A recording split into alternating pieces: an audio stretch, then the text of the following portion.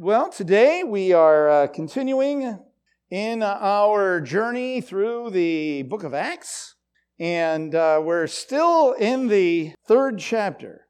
Someday we'll get to chapter 4. It may be today. So last time we ended right before the end of the chapter. We were talking about Moses, and we were talking about how Peter had healed a man who was lame, right? And they were confused. They didn't know, what kind of power does this guy have? And so he gives a speech, and it's his second speech. The first one was in chapter 2. Now this is chapter 3. And he answers the question of where this power comes from, and about Yeshua is alive, and Yeshua is the one who has healed this man, but he's answering questions that I believe he anticipates. Like, how come we don't see him, right? If he's alive, how come we don't see him? Well, there's the invisible reality that he is at the right hand of the Father, and that he's going to be there until the day of the restoration of all things, but that he is alive. So he answers the question of, well, if he's alive, how come we don't see him? And if he's alive, how come the entire world isn't completely turned upside down, right? And so he says, well, when you repent and you come to believe, you'll experience times of refreshing, and then the day is going to come when there'll be the restoration of all things. But that he's basically saying that the Olam Haba has kind of has begun, and there is an invisible reality of the kingdom of heaven, the kingdom of God, and the presence of Messiah in our lives. And then he goes on to say, but this is not some kind of new information. This is where we've been, that's right? This is not some kind of newfangled, sizzling theology that came off the press somewhere. This is rooted in the pages of the Torah. This goes all the way back to the time of Moses, right? And so last week we talked about Moses and about what Peter has to say about Moses. How Moses says in Deuteronomy chapter 18 that a prophet is going to come like me, and that you need to listen to him. And if you don't listen to him, there's going to be a judgment. So we talked about that verse and in Deuteronomy, and we talked about how in the late Second Temple period, as we can observe even from the book of Acts, or the Gospels and the book of Acts, that there was this person they were looking for called the prophet, who's this second Moses. This other Moses is going to come and deliver us from the Romans, is going to deliver us from all of the evils of the world and so on. And so Peter says very emphatically, very specifically, that Yeshua is that person, right? So he functions as a prophet. And when you read that passage in Deuteronomy, we see that, in its context, it's talking about all the prophets, but when Yeshua comes, he is like the culmination of all of those prophets. Just like, there were a variety of kings in Israel, culminating in Yeshua, the king. And so Peter is making the point, remember, he's speaking to Jewish people, that this is the one. And doesn't it make sense that this would be so? And in the Gospels, we see in a lot of ways how Yeshua is kind of like Moses, right? We talked somewhat about it, but remember, what did Moses do? He was the deliverer, right? People were in slavery, and he brought them to freedom. He interceded for them, right? He prayed for them. He did miracles to testify of the reality of God. He gave them a vision of the future. He spoke words of truth. He gave them the Torah. He taught the Torah. He was a leader. He was a servant. He functioned as a king, and he functioned as a prophet, and he functioned as a priest before Aaron became the high priest. And so clearly in the life of Yeshua, think about it. When he's called, what happens? He goes into the wilderness. He's in the desert, right? And then after that, He begins his public ministry, and he's on a hill. They call it the Mount of the Beatitudes, but a hill. And he teaches them the Torah. Like, very much what he is doing is demonstrating that he is a Moses. Right? And last time we looked at John chapter 1 and verse 17, where Moses and Yeshua are compared. And we looked in 2 Corinthians chapter 3. And one place we didn't look, I'll just mention it, is the Mount of Transfiguration. That's another one, where Yeshua is on the mountain. Remember Moses' face shone when he was on the mountain, right? And so Yeshua is glorified on the mountain. And Moses shows up, by the way, on that mountain. And I said last time that almost every time Moses is mentioned in the Brit Hadashah, the New Covenant scriptures, that it's always in relationship to Yeshua, Moses and Yeshua. But sometimes very well-meaning Bible scholars and pastors and others view it as, oh, you see, Moses was this. Moses was so deficient. This is Yeshua. And that is not the tenor of any of those passages.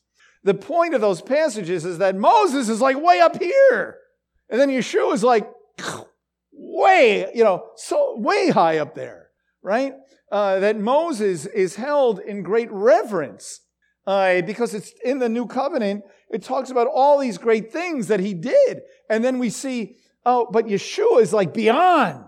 And so Yeshua is not like saying that Moses was no good, and so now we have Yeshua. No, it's like, wow, Moses was leading, has led us, and now Yeshua comes and moves us forward.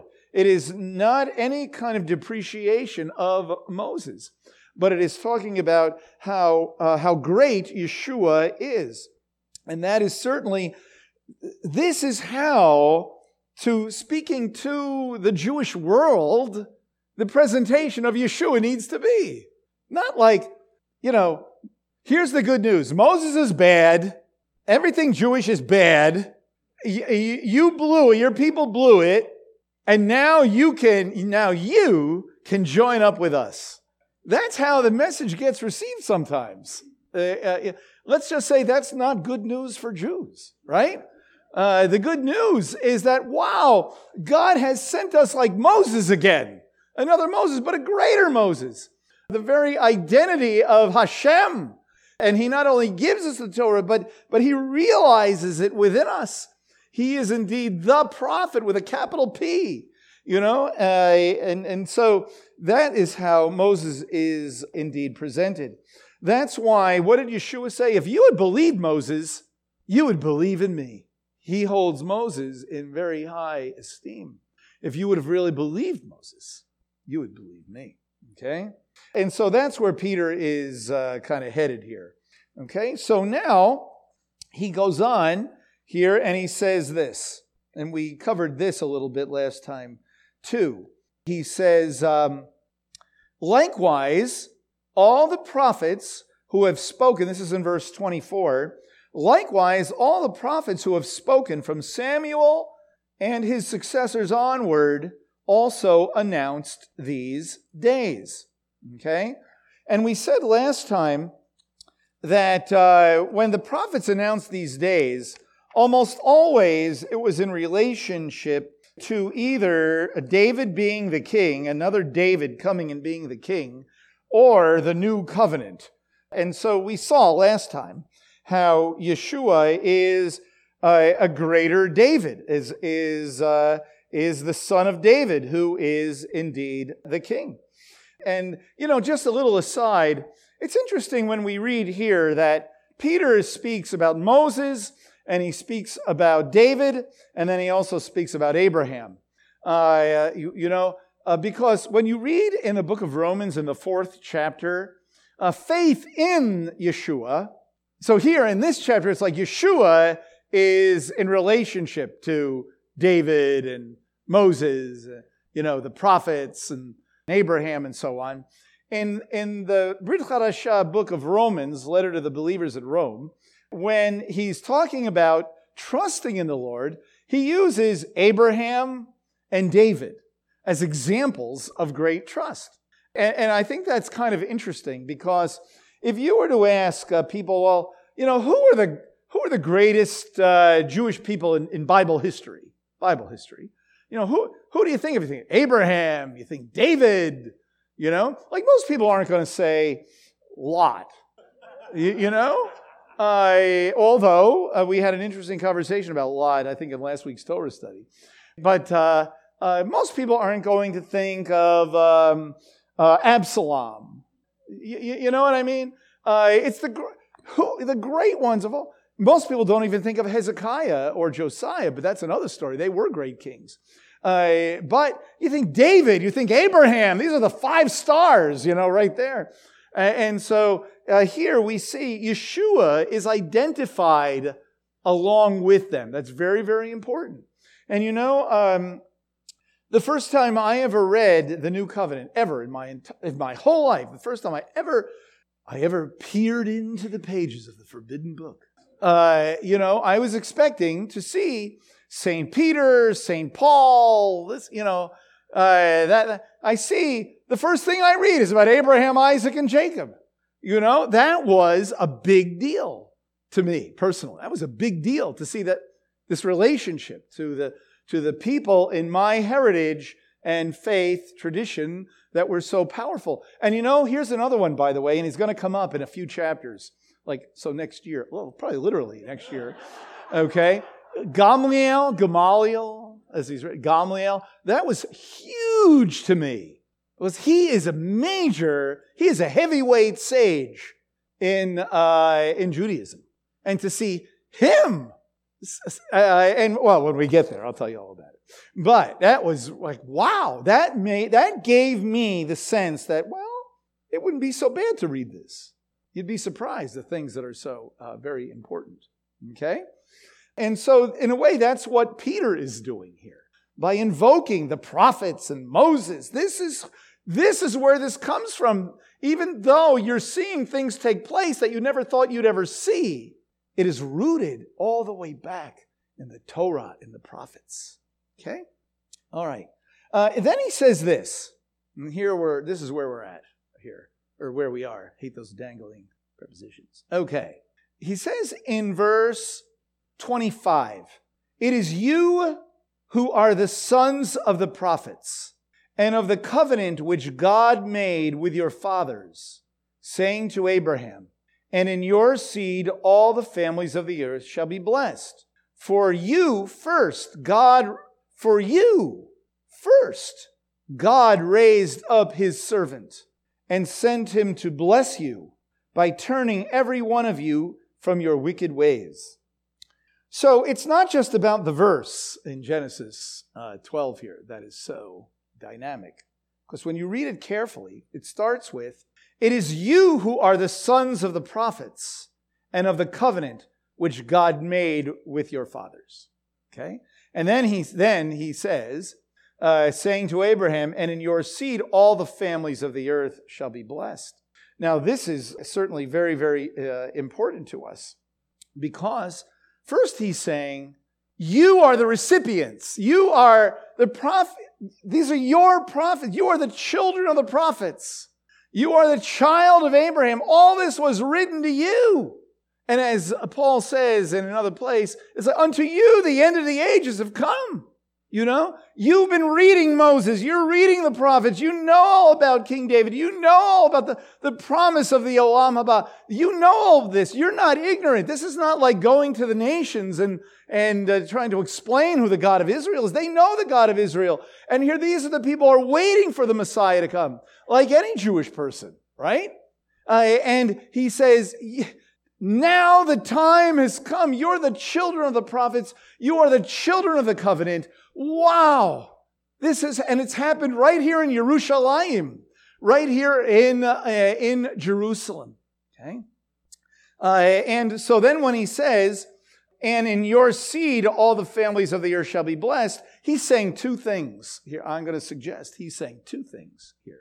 One is that Yeshua, of course, is the seed. Yeshua is the Messiah. He is the promised one, just like he is the promised prophet and he's the promised servant.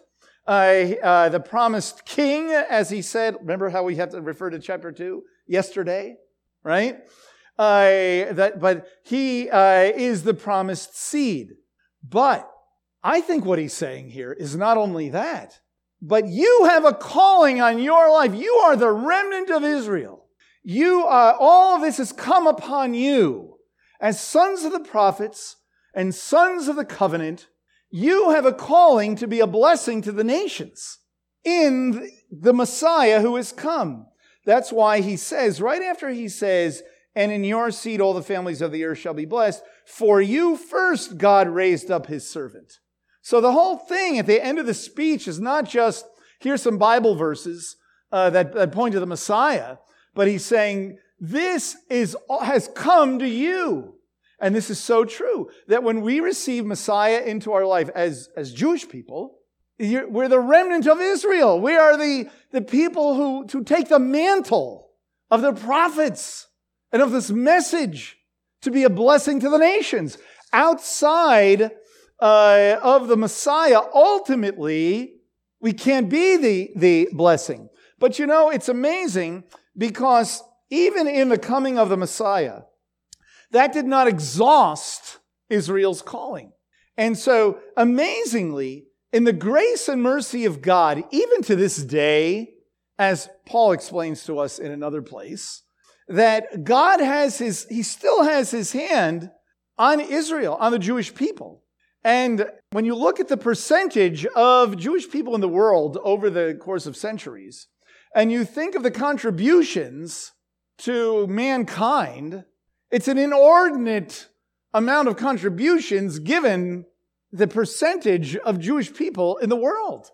That comes from God. That's a God thing. See?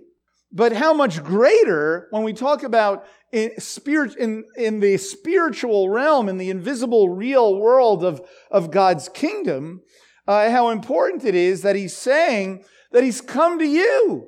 And not just come to you first in terms of chronologically come to you first, but he's come to you primarily as the seed of Abraham to bring blessing to the world. And of course, Yeshua is the primary seed. We see, it's interesting that first in Genesis chapter 12 and verse 3, it says that through Abraham would be a blessed. Here it says in Genesis chapter 12, in verse 3, and I will bless you and the one who curses you. I will bless those who bless you, and the one who curses you I will curse. And in you all the families of the earth shall be blessed. In you, in Abraham, in you all the families of the earth shall be blessed. Then this gets repeated in several different places. In chapter 18, for example, it's repeated in chapter 18 in verse 18. Okay?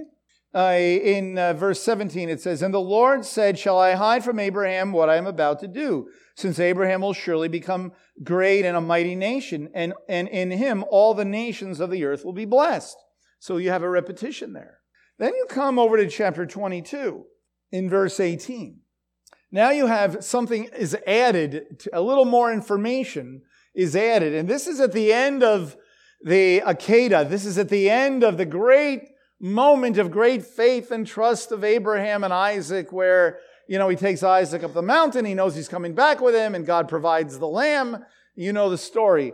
Then we read here, and in your seed, all the nations of the earth shall be blessed, because you have obeyed my voice. Okay? In your seed, all the nations of the earth shall be blessed. Then we read again in chapter 26. This is a kind of a helpful place, and I won't take the time. There's several of them, but here in chapter 26, in verse 4, this is very important, where God is speaking to Isaac. And I will multiply your descendants as the stars of heaven, and I will give your descendants all these lands, and by your descendants, all the nations of the earth shall be blessed. Here, this is repeated to Isaac. Okay, then it's going to be repeated also to Jacob in chapter 28. Okay, you can read it for yourself, right? And then we know that Jacob has 12 sons. And we know that the sons of Jacob, the sons of Israel, which means the descendants of Jacob, basically are the Israelites who are called to be a blessing indeed to the nations.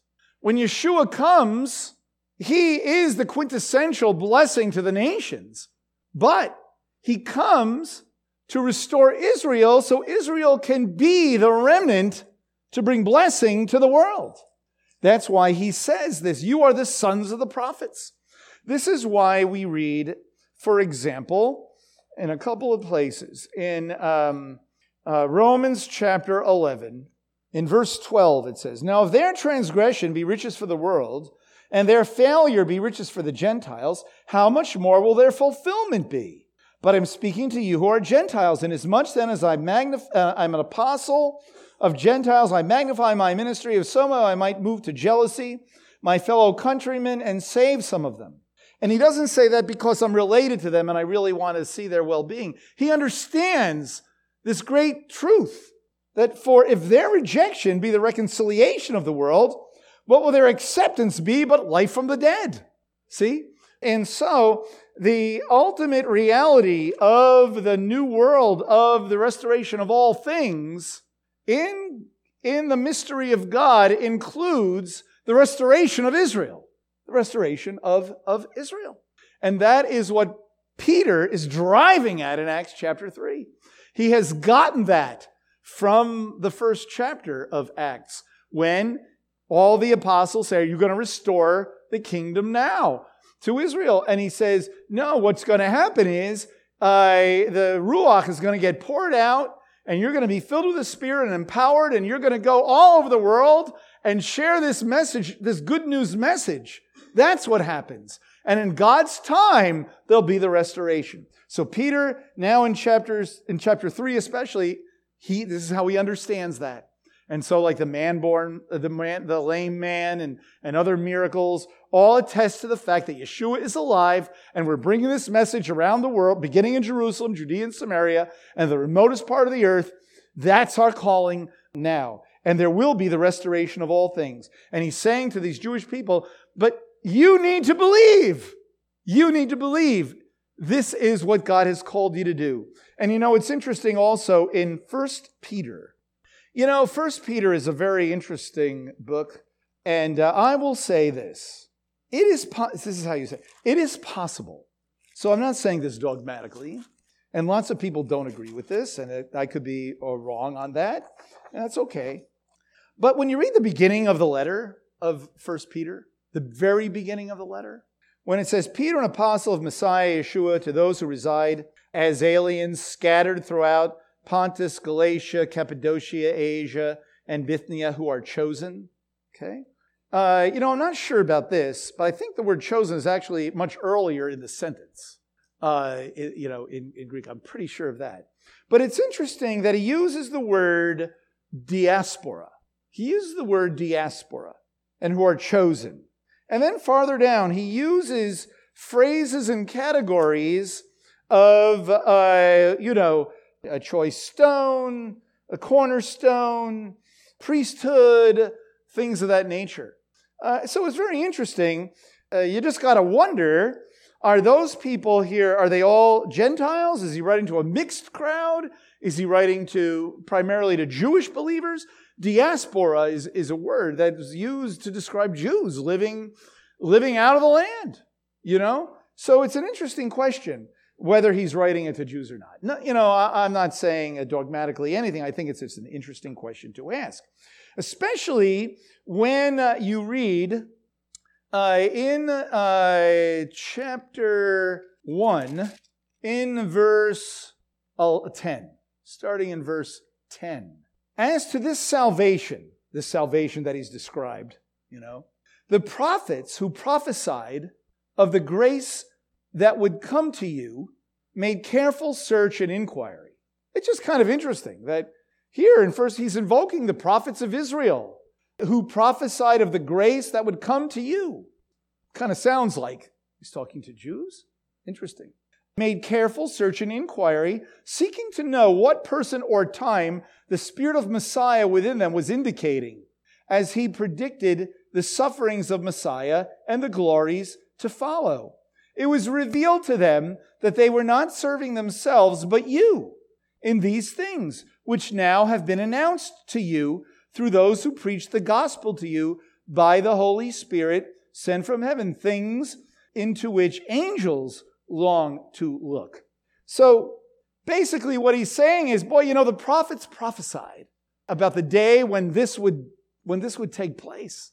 And they knew that they weren't talking about themselves, but a day to come. And you're the recipients. The day has come, And I think what that says to me, and by way of application to all of us, because there are other places where Paul is clearly, like in 1 Corinthians, where he's clearly writing to people who are, generally speaking, not Jewish. He says there in the 10th chapter, upon whom the end of the ages have come. And he relates the wilderness wanderings to the experience of all believers. So we need to get that. But I think it's very interesting that Peter in Acts 3 and Peter in the letter that he wrote in 1 Peter seems to be saying, you have this destiny, You have this destiny. And I think a big problem in our Jewish community is a lack of understanding destiny. We think in terms of survival. What do we do in order to survive? But I think a very important part of Jewish thinking goes all the way back, starting here, about we have a destiny. We're called to be a blessing to the nations.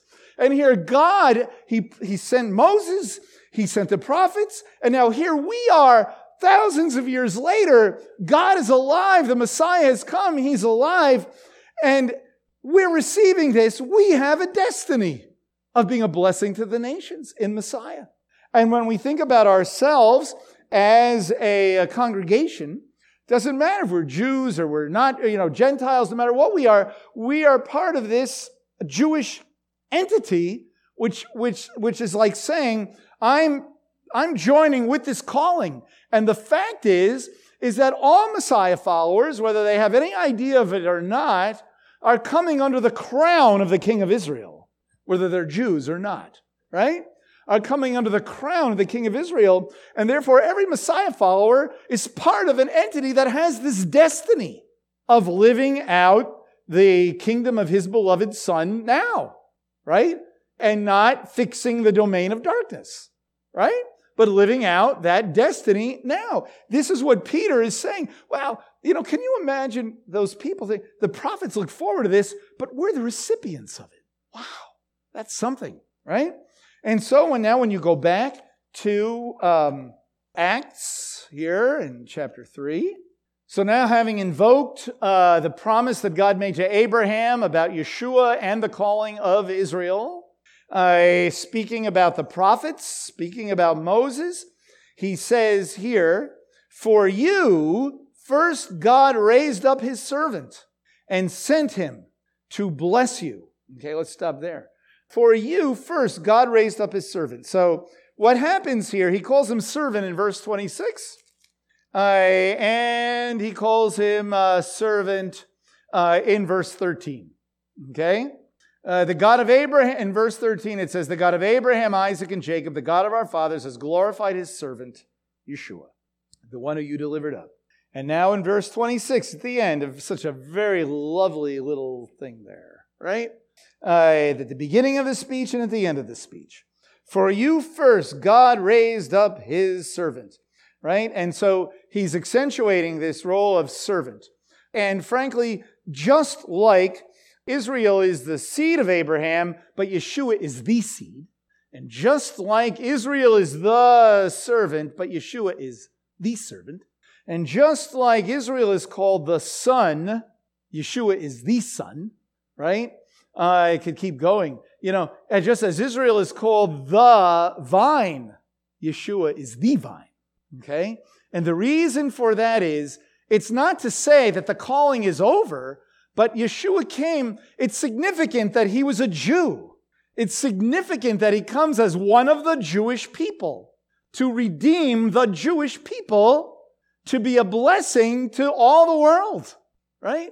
That is all the way through. That is a thread all the way through. And Peter is really bringing this out.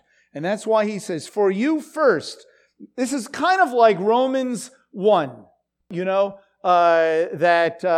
it says to the Jew first, and also to the Greek. It doesn't mean chronologically.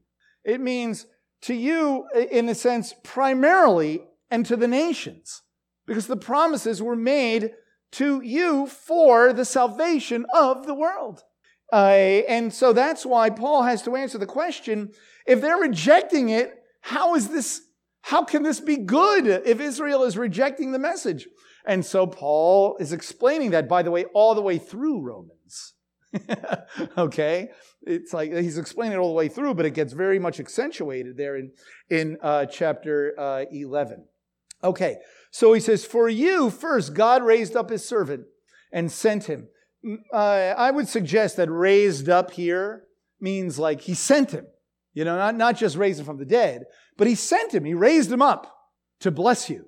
But also that he rose from the dead, okay, and sent him to bless you by turning every one of you from your wicked ways. He came to redeem Israel. This is why it's good news. This is the context of how it's good news for Israel, that he came to redeem us. He came to make us the people who he created us to be, so that we as Israel could fulfill our destiny. It's the unseen real world of the Messianic King. And do you know that in rabbinic theology, this is so interesting, there is the invisible kingdom. Did you know that? Yeah. In rabbinic theology, that there is a visible kingdom and there is an invisible kingdom. And the invisible kingdom are those who live and proclaim the Shema from their hearts. In fact, I have a book by Solomon Schechter, Aspects of Rabbinic Theology, and he talks about the national kingdom, the universal kingdom, and so on. And he speaks about this invisible kingdom. So, not that he's exactly right, but you see, he's coming from the same scriptures, so to speak. So he's kind of like in the ballpark, but not quite hitting the home run. See what I mean? But Yeshua gives clarity to all of this through himself and the apostles. But there's a little bit more to this when he says, for you first God raised up his servant and sent him to bless you by turning everyone from your wicked ways. It's kind of interesting when it says, by turning every one of you from your wicked ways. That's kind of an interesting statement. So what he's saying here is that, when we come to embrace Yeshua, it's not just us being convinced of something. That God is at work. When we first hear the message, or even before we first hear the message, God is at work. Because what did Yeshua say? That nobody, it's in John, I believe it's in chapter 6, can come to the Father unless he draws them. Actually, the word means like drags them. Unless he drags them to himself, And I think that is very important. Think about your own personal testimony. I'll share you again. I shared with you a moment ago about reading the New Covenant for the very first time and seeing, names that were of my people and belief tradition and all that. But also, there is no logical reason, just me personally, my own subjective story, there is no logical reason why I would have entertained the thought of believing in Yeshua.